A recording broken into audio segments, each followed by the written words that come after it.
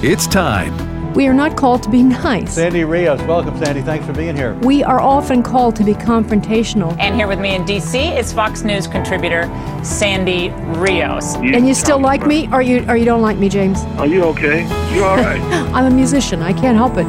Longtime Fox News contributor Sandy Rios, thanks very much for being with us. We have, I think it's 4-1 youth in America wants gay marriage. Our kids are the product of public schools. No wonder they poll the way they do. It's time to stand up or we're going to lose everything we have. Director of Governmental Affairs for the American Family Association. Step up, speak up, say something, do something. This isn't a game. This is real life. Sandy Rios is with the American Family Association. A pro-life radio talk show host. Some things are worth fighting for. Well, welcome back after Thanksgiving. I hope you had a wonderful weekend with your friends and family, or if it was just friends that you made like family, which is what we did. We were welcomed into the homes of some dear friends, and we had just a wonderful Thanksgiving. We did notice, however, that gas prices have not gone down. Have you noticed that? They're still very high, like over $3 a gallon, and sometimes with premium more than that. And so President Biden, since this was, Thanksgiving weekend, ordered 50 million barrels of oil released from the strategic reserves. Now, the headline says, in a bid to cool surging prices. The problem, it was only 3 days worth of usage. It's really virtually worthless. And the problem with releasing our reserves is that they are, after all, our reserves. And having shut down the Keystone Pipeline and production of oil and gas and natural gas in this country, the president is putting us in great danger. And so one might ask, why would he do that? Well, I think, politically, his poll numbers are going down. He's worried. He's hoping to make you think that he's doing something for you. But as a matter of fact, he is depleting the only reserves we have. And by the way, primarily, according to Fox Business, most of that reserve is going to China and India because, after all, they are suffering shortages too. So we're sending them our reserves.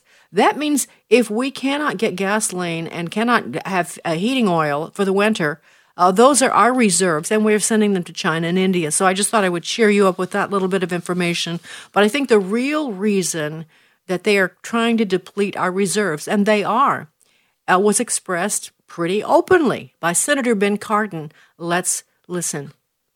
When gas goes up, all prices somehow seem to follow. President Biden says he is releasing 50 million barrels from the strategic oil reserve. That's great, but Americans, in fact, use an average 20 million barrels a day. So can 50 million have any significant impact? Well, it will have an impact. The challenge, of course, is we have to transition off of the fossil fuels to renewable fuels. We need to do that for our economy. We need to do it for our environment. We need to do it for our national security, and not to have these variants in the price of gasoline at the pump. So for all those reasons, we have to accelerate our program to get off of fossil fuels. And that leads us to what the Senate's going to be taking up when we come back, the balanced budget, the Build Back Better budget. That is very much contains a commitment to the climate agenda. Yes, it does. And so that's what Senator Cardin just explained to you. It isn't really about gas prices or trying to help you drive for less money or, getting this back in order, getting gas and oil running. No, not really. It's actually about eliminating the use of fossil fuels. It's about moving to electric cars, which is what they have in this Build Back Better. It's really a bloated wish list of the far left. And part of it is the entire Green New Deal. And they're trying to beef up, they're going to spend billions on electrical outlets around the country to, power your electrical cars, and they're going to subsidize the electric car industry.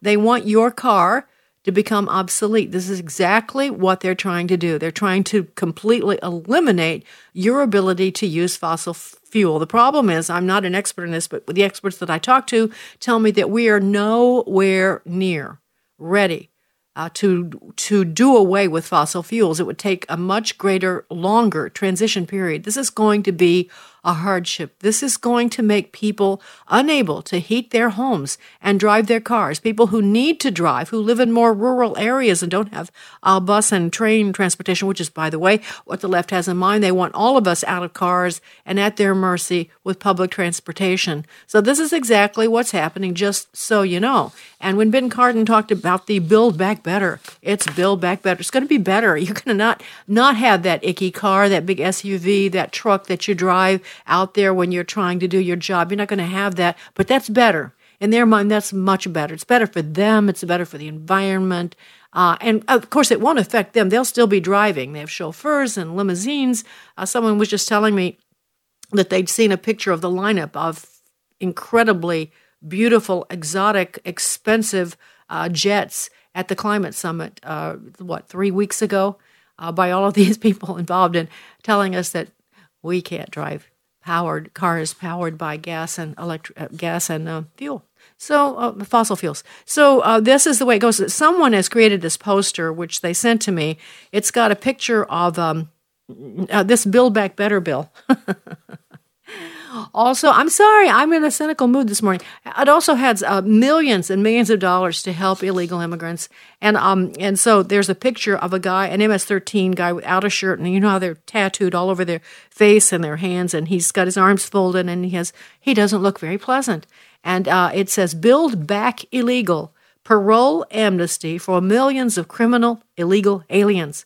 Big Tech green card giveaway. In other words, Big Tech wants to bring in lots more lower paid people from other countries and, farm out American-born workers. And so it's got tons of that in this Build Back Better bill, and billions in welfare and government handouts for illegal immigrants. Biden, by the way, it says, is selling America out to globalists with the reconciliation bill. And indeed he is. That is not an exaggeration. It's absolutely true.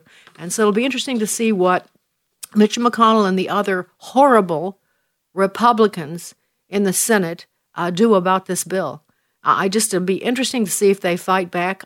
My gut tells me, because they were so bad on the bill that was passed earlier, and I'm just blanking on which one. It happened 2 weeks ago. And I read you the whole list of senators Republican senators who supported it, like Mitt Romney and, all of McConnell and all of his men who stand behind him when he makes his pronouncements. They all thought it was just such a great idea. It was a $1.2 trillion spending bill. It's the infrastructure bill. I don't know what he's going to do, Mitch McConnell, on this bill, but we will all be watching, won't we? All right, there's another big event this week that you need to know about, and that is the Supreme Court is going to be hearing this challenge coming out of Mississippi, the Dobbs versus Jackson case. It's Jackson Women's Health. It's the only remaining abortion clinic in Mississippi. Mississippi passed a law that would ban abortion after 15 weeks. But courts have stayed, implementing that law because, you can imagine the pro-abortion forces are up in arms. And this is the case that most legal scholars believe is the one that will be most directly a challenge to Roe versus Wade.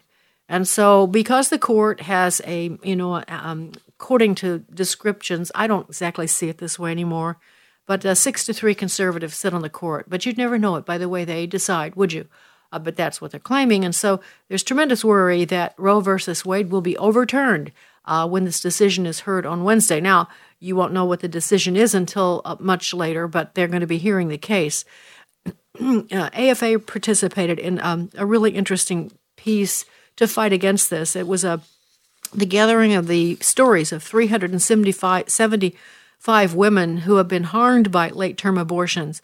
And so we helped in gathering that. Alan Parker, who's the president of the Justice Foundation, was the one who collected them with our help. And also he was lead counsel for Norma McCorvey. Norman was the famous Roe and Roe versus Wade. I got to know Norma a bit when I was at CWA. She's passed on now.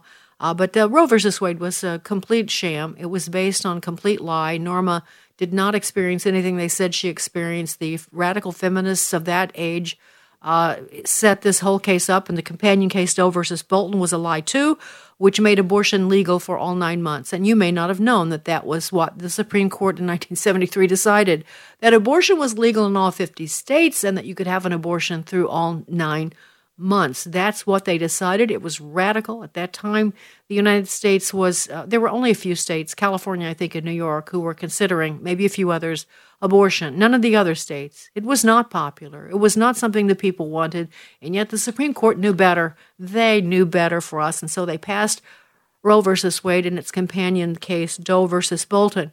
So these 375 women have signed affidavits that have been submitted to the court, and they've told some incredible stories here. I was just going to read a couple of them.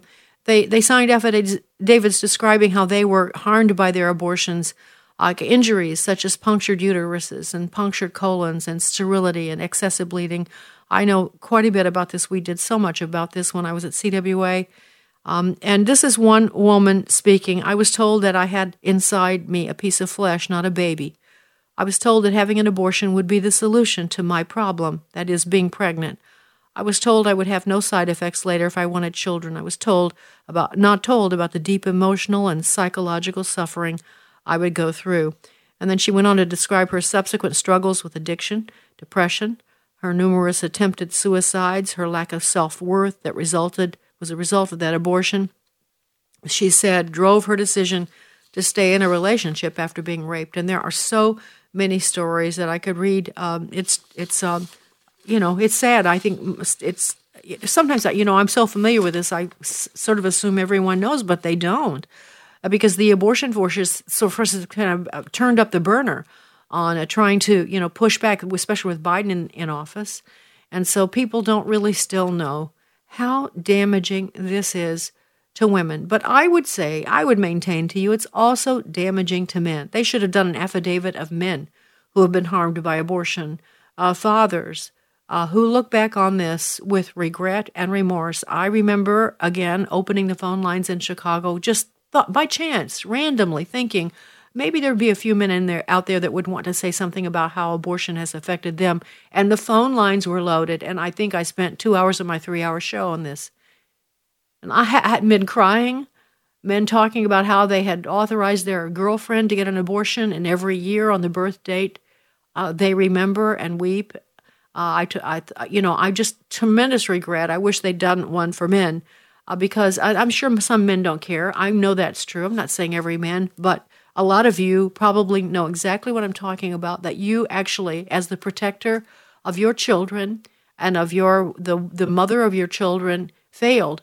And you actually just said, no, go ahead and kill my child. And it's a big deal. It's a very big deal. And women, of course, they bear that burden. And let me hasten to say, I need to say this because some of you did do that and you cannot forgive yourselves.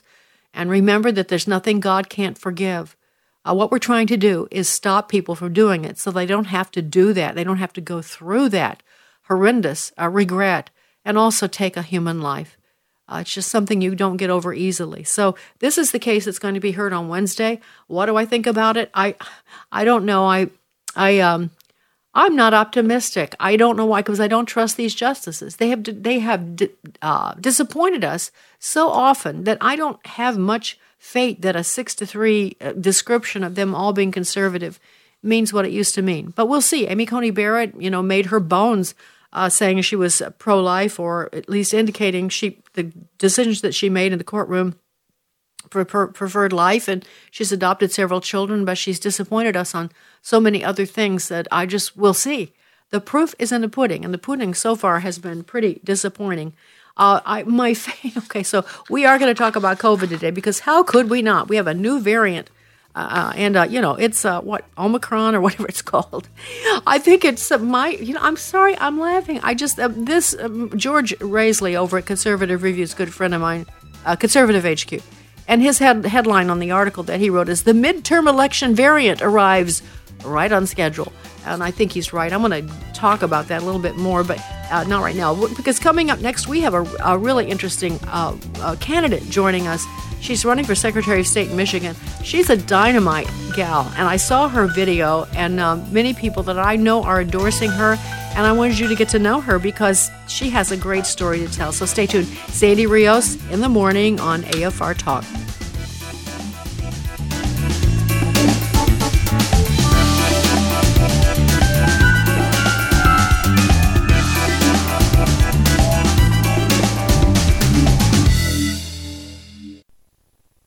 In His Image, delighting in God's plan for gender and sexuality, is changing hearts and lives. It speaks directly to the power and the grace of God. Gives me hope for people that I know that are struggling. The whole idea of In His Image has moved me. We actually had one gentleman contact us, and he said that this film changed his mind about this issue. We had a pastor reach out to us, and he said that he'd been struggling with hatred in his heart towards people in the LGBTQ community, and this film helped him to realize he needed to have compassion and show people the love of Christ. We also had this same-sex attracted couple contact us, and they said after seeing the film, they wanted to live obedient lives for Christ no matter what, and they said, please pray for us. We know this is going to be hard. We've even had people come to faith in Jesus through In His Image. To find out more, visit inhisimage.movie. Today we pray for Amy Solomon, Acting Assistant Attorney General at the U.S. Department of Justice. She oversees about $5 billion annually in grants and resources to support criminal and juvenile justice activities and victim service programs. Proverbs 21:15 reminds us of the importance of justice. When justice is done, it is a joy to the righteous, but terror to evildoers. Right now, with this in mind, let's pray. Dear Heavenly Father, we ask you to guide Amy Solomon in her work at the Justice Department. We ask this in Jesus' name, amen. Hello, Americans. I'm Todd Starnes with news and commentary next. You need a university you can trust that offers a world-class education with the values, knowledge, and skills you need to succeed. That place is Liberty University, and now is the perfect time to start. This fall, Liberty is celebrating 50 years of training champions for Christ, a mission that has not wavered since it opened in 1971. With more than 700 programs online and on campus, Liberty can help you turn your vision into a future you can be proud of. Text EXPLORE to the number 49596. That's EXPLORE to the 49596. From Pettis County, Missouri, comes a story of a modern-day Good Samaritan. Marine veteran Zach Walton is a creature of habit, but the other day he felt compelled to take another route home. He was driving along the H Highway when he witnessed a violent crash. The driver of a pickup truck lost control, went over an embankment, and landed in a creek. Zach rushed to the scene, found the driver trapped inside, water flooding the compartment. So Zach jumped into the water and held the driver's head above the rising water line. Sheriff Brad Anders says it was nothing short of a miracle the driver survived. During a special ceremony at the Sheriff's Department, he introduced the injured motorist to his guardian angel. The sheriff honored Zach for his courage and empathy, a good Samaritan on a highway who had mercy on a wayfaring stranger. And as the good Lord told us, go and do likewise. I'm Todd Starnes.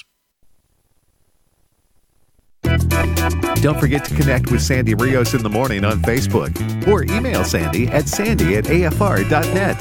That's sandy@afr.net. Sandy Rios in the morning on American Family Radio. Okay, Sandy Rios back with you. We spent a good amount of time talking about what's going on in Michigan.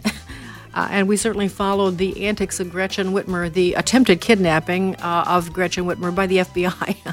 Most of them were FBI that planted that. It was just an amazing story, but Gretchen single-handedly shut down the state of Michigan and made their lives miserable, including not even letting them, plant seed or buy seed for a season, making them not go outside. And while she and her husband were wanting to go to use their boat in their recreation area. Remember that? The hypocrisy of that? The COVID lockdowns in Michigan have been miserable.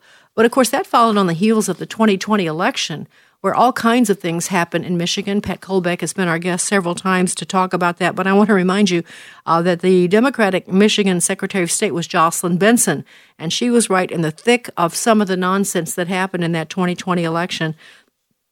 She was the one who issued a memo informing county clerks to delete some election data, even as the Michigan legislature ready to review of the 2020 election. I'm reading this from Conservative HQ. Again, I'm reading another article from them right in a row from George Raisley. They have endorsed my next guest, and I'm going to tell you about that in just a second. But to remind you, Jocelyn Benson, the Democratic candidate, she she, of course, contributed to, according to Conservative HQ, a compendium of election fraud and illegality that contributed to the 2020 presidential election disaster that still haunts our country. To get into specifics, last year, without legislative approval, Benson made the unilateral decision to mail unsolicited absentee ballot applications to 7.7 million addresses in Michigan, hiding behind the COVID pandemic as an excuse to do what Democrats have been trying to do for decades: normalize no ID mail-in voting. She was also implicated in the middle of the night ballot dumps that miraculously erased the leads of Republican candidates Donald Trump and John James, and the subsequent cover-up of the potentially statewide problems revealed in Antrim County, which is what Pat has talked to us so much about.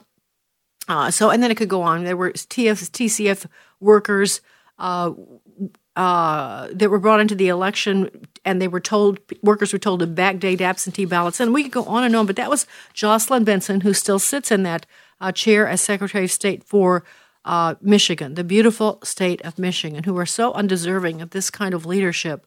But along comes Christina Karamo.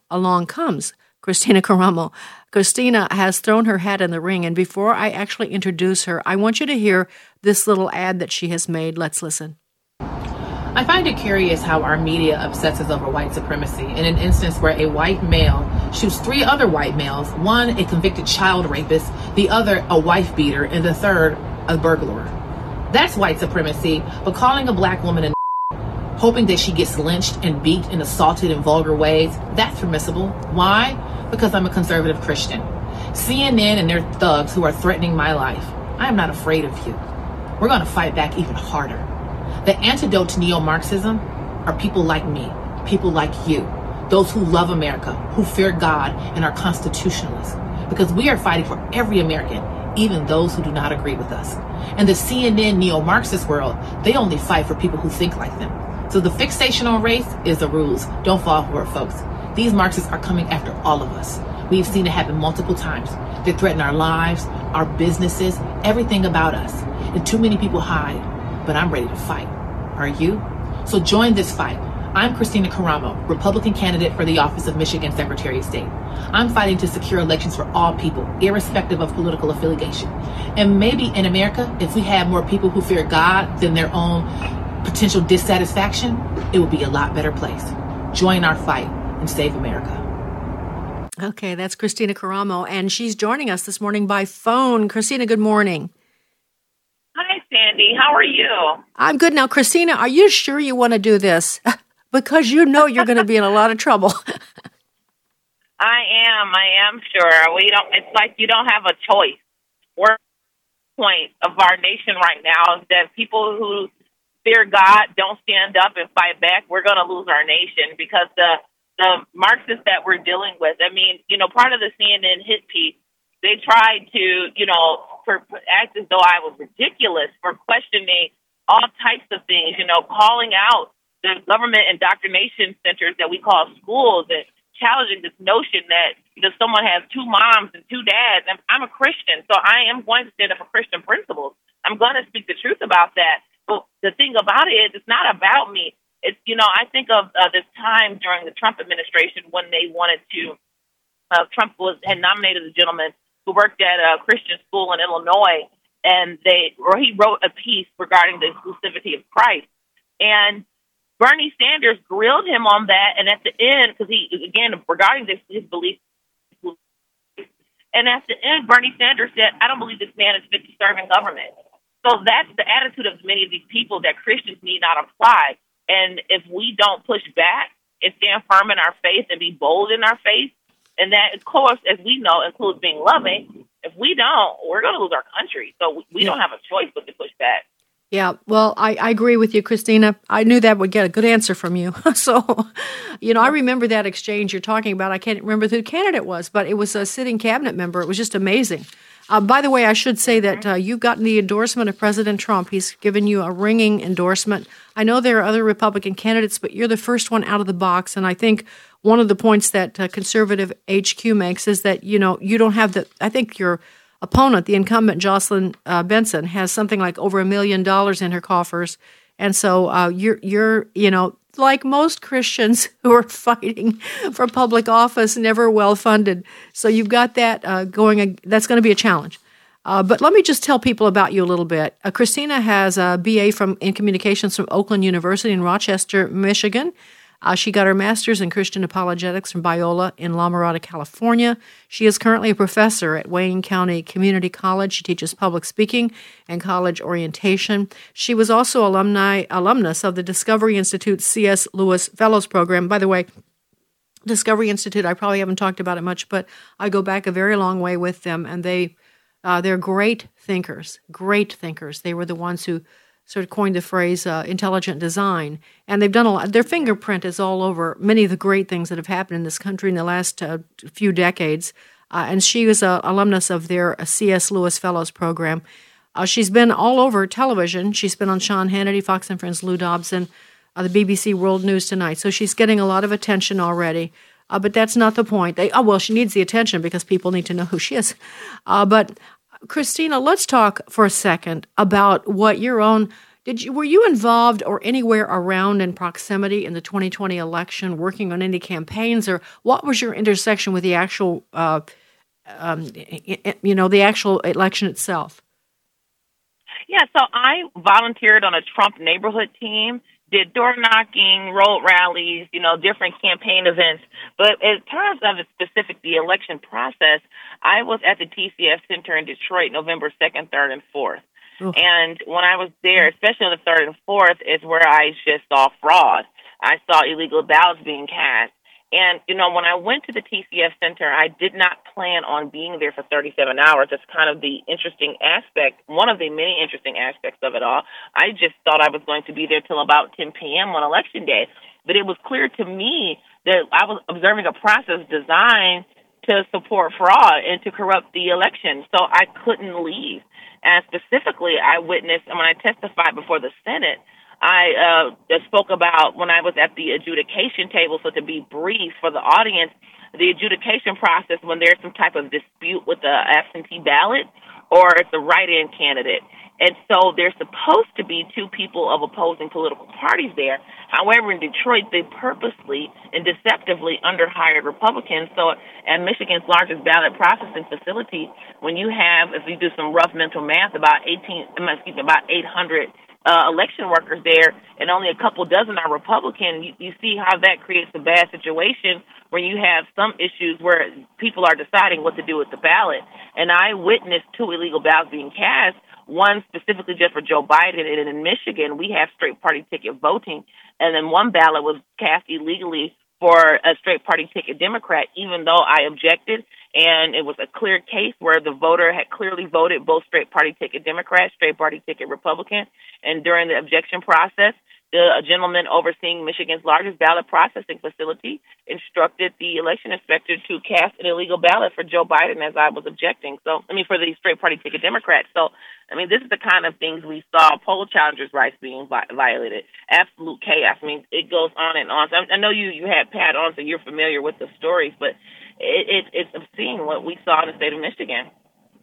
It really is. The one story that I never got, that I didn't hear enough to my satisfaction, was the story of what happened to John James, because we had really presented him and tried to give him as much exposure as possible because he was an outstanding candidate, and he's just kind of gone silent. And I don't know what's your perspective of what happened in that 2020 election to him.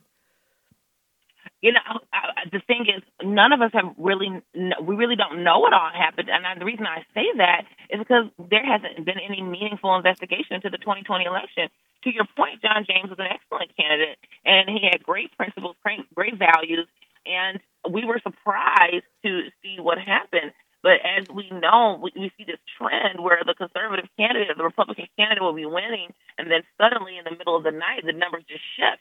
So those types of things are very concerning for people. So I think what happened with Donald Trump, what had happened with him, is that these people were winning, and then suspicious things started to happen, and illegal things started to happen, but none of us really have an answer because we're being told to be quiet and move on. If you think about our current Secretary of State, she had a link on the Secretary of State's official website asking the people of Michigan to report election misinformation. That is a gross violation of not just my freedom of speech, but my right to redress of grievances. I have a right to air grievances regarding my government. I have a right to scrutinize the election process, but our current office holder thinks the citizens should not. Our election process is overly complex. It's overly complex by design. It's a disenfranchised citizen because when it's so complex, you have no idea what's going on, and then we've relinquished control of our elections to these contractors who now run our elections. This is what's happening in our state. So none of us have any real answers on a lot of issues because we, the people, have turned to being the investigators ourselves because those who run our elections and many of our elected officials don't want to do anything about it, and they're just telling us to sit down and be quiet. It's absolutely unacceptable. Yes, and I should also explain that there's been a concerted effort to get secretaries of state elected in the 50 states who are that was a kind of a Soros a targeted area that people weren't watching because the Secretary of State is overseeing all the elections and is in charge of so many things, has a tremendous amount of responsibility and power, really, I guess. And so there was an effort to really replace secretaries of state with people that were more friendly to the left, and that's what they did in Michigan with Jocelyn Benson. So I've got just a couple more questions before we run out of time, Christina. You do such a great job. You present yourself well. You're articulate, but I'm curious to know how you're playing from your perspective in the Black community in Michigan. You know, we're doing outreach now, just talking to voters about the issues that concern us all. You know, the Secretary of State, not only in Michigan, is the chief election officer, but they also run what we call our SOS branch office, but most people call their Department of Motor Vehicles. And that has been a dismal failure, whether you're talking about people needing to get IDs, register new vehicles. Those things impact people universally, and people are just very frustrated with the overall service they're receiving because, for example, I was speaking with an Army recruiter, and in many communities, for many people, you know, when they become adults, they don't get a nice packaging of all their things they need to go get an ID. It's a bit more of a process. And so getting into the Secretary of State's office as quickly as possible is very important for them to get their identification so they can begin their Army career. So there are so many things that we don't think about that the Secretary of State oversees that frustrates people. So I'm confident that we'll do well in the Black community because we're bringing tangible solutions to people's lives. And also one of the things that I'm working on is going into areas that Republicans may not necessarily win a lot of times and just talking to people because we can't see any area, any region, any demographic as maybe not a waste of time to reach out to because this area doesn't typically vote for my party. You can't think like that. You have to go into all areas, talk to all citizens so you can effectively service them. And even in areas where I may not win the vote, if you will, in certain cities like Detroit, I still want to be able to communicate with people so when I do replace Jocelyn Benson, I can solve those problems that people are having because it's real-life problems people are dealing with, whether you're thinking of homeless people or whatever. But election security should not be a partisan issue. And that's one of the things I think that's very unfortunate. Election security has been made partisan. It is an American issue. It's a liberty issue. Unsecured elections are a state and national security threat that can be exploited by domestic and foreign enemies. And we saw during the mayoral election, there were concerns from one of the primary candidates complaining about many of the same things that we pointed to in the TCF Center. You know, and I've heard rumors of other Democratic candidates complaining about things during the city elections, across, not just in Detroit, but across Michigan. It's like, hey, guys, we told you what happened in 2020. You thought it was just going to go away. It's not. So we really want to make sure that we reach out to all voters so we can hear their concerns and actually bring solutions. Listen, I totally support that. I had a front row seat to how Republicans have felt about minority communities, and they don't go in and spend resources for the very reasons that you meant. I think it's been a huge mistake. And so but you are, I don't leave, Christina, I don't even like to make this about color. Because you are going to be Secretary of State for all people. We are all Americans, and that's really how I feel about it. But I was curious because I wasn't sure how you would play in the Black community in Michigan, and that remains to be seen. You might be an incredible success. Things are shifting. And so how can people help you? Quickly. You know, yes, please visit ChristinaKaramo.com. That's Christina with a K, ChristinaKaramo.com. I need your financial support.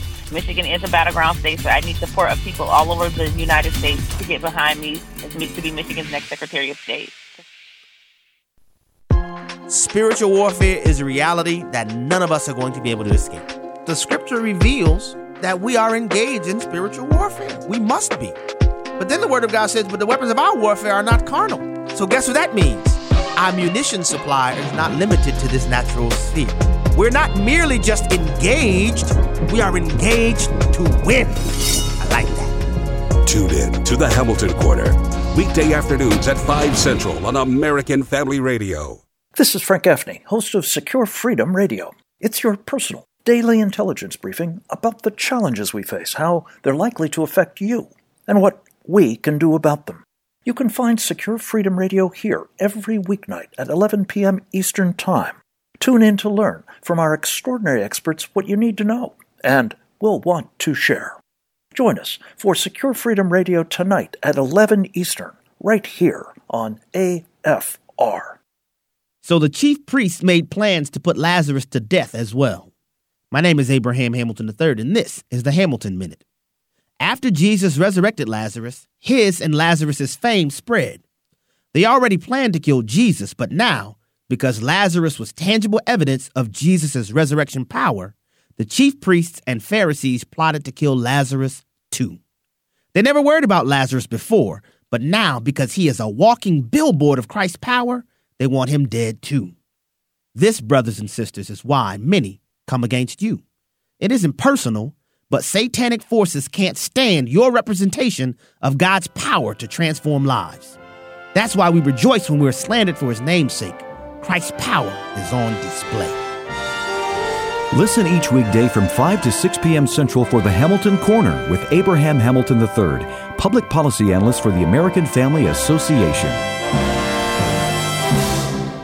The church is growing big time in Latin America, and here's why. Hey, it's Michael Woolworth with Bible League International. If you follow groups like Barna who measure church growth in America, they'll tell you it's somewhat stunted. In fact, it may have even dipped here in America. But it prompts you to look at where is it growing around the world. It's in places like Latin America because people are willing to suffer for the gospel. Let me tell you about a church outside of Caracas, Venezuela. They are rescuing women who are kidnapped and forced into prostitution by the drug cartel. They're serious about this. In fact, one of the members was killed by the cartel, his corpse pulled behind a truck to make an example to other Christians to stay out of the way to the cartel. But I can tell you this church is focused on what they believe God has called them to, and they have led more than 100 women, former prostitutes, to faith in Christ, and these women are needing Bibles because they're non-existent in that part of Venezuela. Please, at $5 a Bible, make your most generous gift by calling 800-YES-WORD. 800-YES-WORD, or give at sendbiblesnow.org. That's sendbiblesnow.org.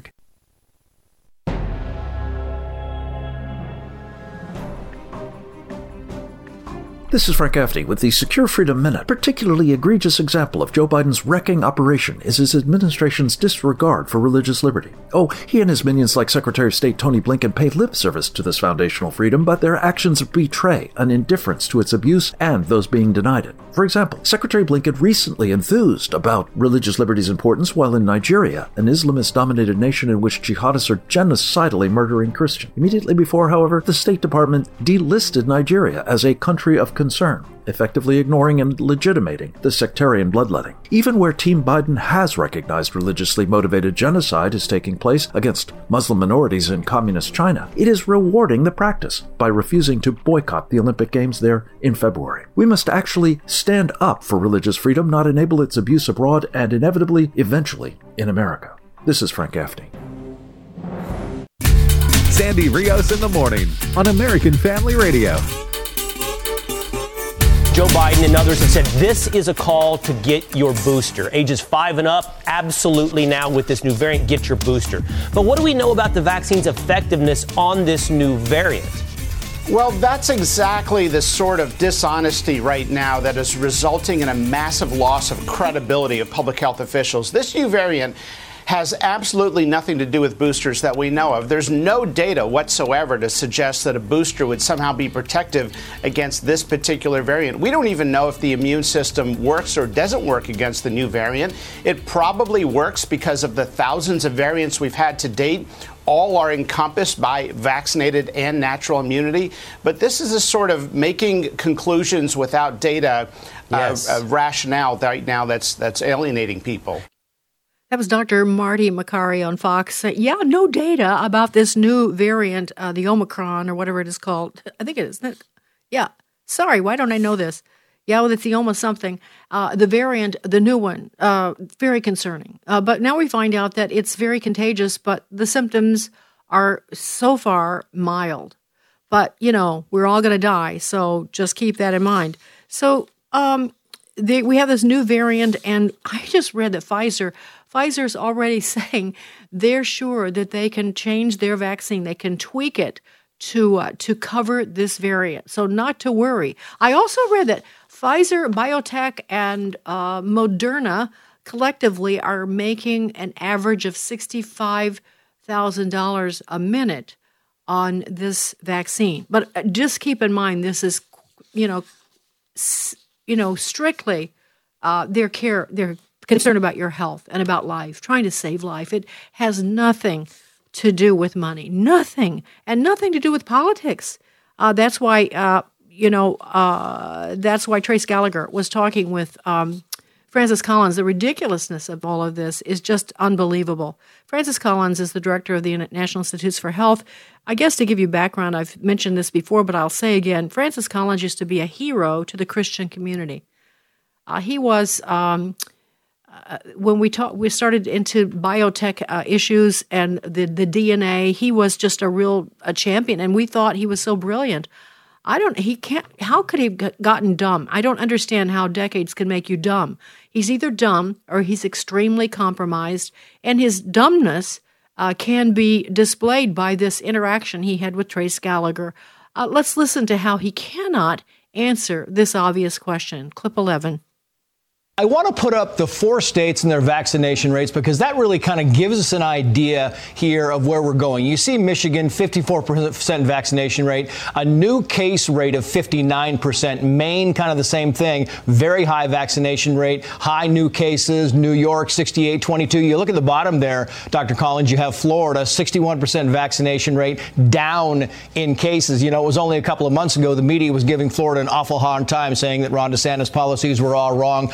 What's going on here? Why are some of the states with some of the most severe lockdowns and mandates doing poorly, and states like Florida that have virtually no mandates doing quite well?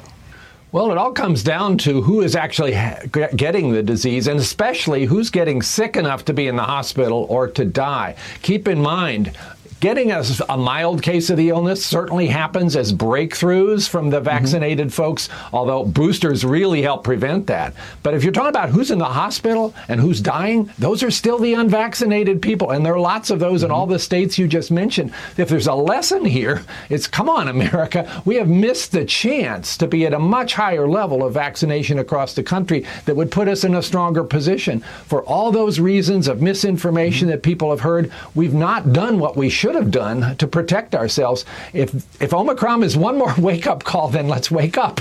And come on, America, you can do this. These vaccines are safe. They're effective. People have been using them for more than a year. 200 million people plus have gotten injected. These are something you want for yourself, your family, your community. So let's review. Trace Gallagher is asking him why the numbers in Florida are so low when the states that have the highest vaccination rates, the numbers are climbing and people are dying and there are many more cases. Why is that? How can that be when Florida is not pushing the vaccine? They're doing therapies and their numbers are the lowest in the nation. How can that be? Francis Collins. Well, the answer is you need to get the vaccine. Everyone should get the vaccine. Yeah, so I'm sure that makes sense on some planet, but not on the one we live in. Francis Collins has forever lost any kind of credibility he ever had, certainly with me, and hopefully with you too. We cannot listen to him. This is just foolishness. And to continue the foolishness, the theater that we are experiencing, this is a montage that Andy Ngo posted on his Twitter account. It's interesting because Andy hasn't been really posting on this as far as I know, but it's a montage of Democratic politicians as President Trump was forming this team to develop this vaccine. This is what they said about how they felt about a vaccination for COVID. Let's listen. I think it's going to be a very skeptical American public about taking the vaccine, and they should be. We can't trust the president and take his word and take a vaccine that might cause harm to us. If and when the vaccine comes, and it's not likely to go through all the tests that needs to be and the trials that are needed to be done. Let's just say there's a vaccine that is approved and even distributed before the election. Would you get it? Well, I think that's going to be an issue for all of us. When we finally do, God willing, get a vaccine, who's going to take the shot? Who's going to take the shot? We will need to have access to the vaccine results so we can make our independent assessment to make sure that Donald Trump's fingerprints are not on it. You can be the first one to say, sign me up. They now say it's okay. Is the vaccine safe? Frankly, I'm not going to trust the federal government's opinion. And I wouldn't recommend to New Yorkers based on the federal government's opinion. And the question of whether it's real when it's there, that requires enormous transparency. Would you trust that vaccine? There's very little that we can trust that comes out of Donald Trump's mouth. We cannot take for granted this process will be free of political influence. I don't trust the president, and I don't trust the FDA. If Donald Trump can't give answers and the administration can't give answers to these three questions, the American people should not have confidence. You're going to say to the American people now, here's a vaccine, it was new, it was done quickly, but trust this federal administration and their health administration that it's safe? I will say that I would not trust Donald Trump. Hey, how confident are you in the approval process of the FDA right now? How confident am I? I'm not that confident. Yes, I would be hesitant, but I'm going to ask a lot of questions. You're going to need someone other than this FDA and this CDC saying it's safe. You got to make all of it available to other experts across the nation so they can look and see. So there's consensus, this is a safe vaccine. What I'm worried about is that there's some sort of October surprise and that there is a pressure put on the decision makers here to announce a vaccine in October of 2020. We're going to put together our own group of doctors and medical experts to review the vaccine and the efficacy and the protocol. And if they say it's safe, then I'll go to the people of New York and I will say it's safe. But if Donald Trump tells us that we should take it, I'm not taking it. So I wanted you to hear the whole thing. As Andrew Cuomo, the former governor of New York, who instituted such draconian lockdowns and then started pushing the vaccine once Joe Biden was president. It was Joe Biden over and over again saying that you couldn't trust the vaccine, and then Vice President Kamala Harris, and there were other voices in there too. But that was until it was politically expedient for them.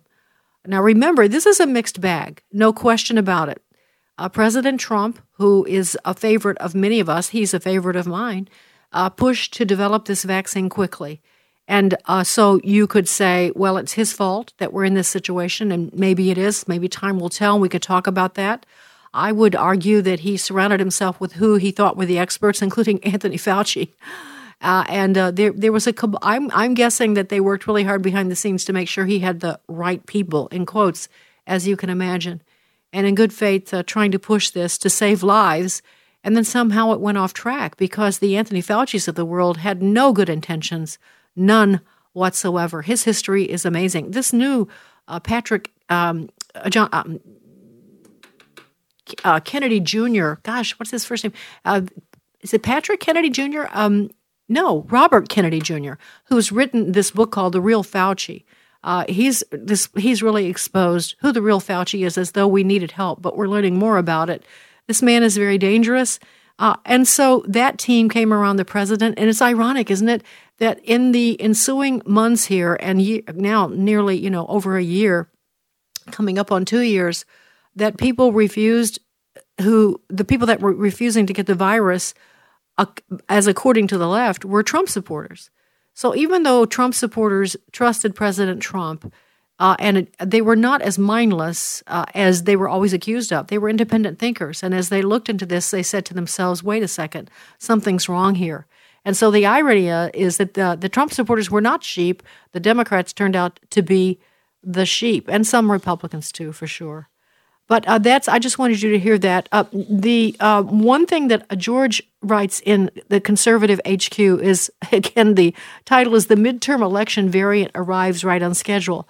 Because now you know that Joe Biden's approval rating is down 36%.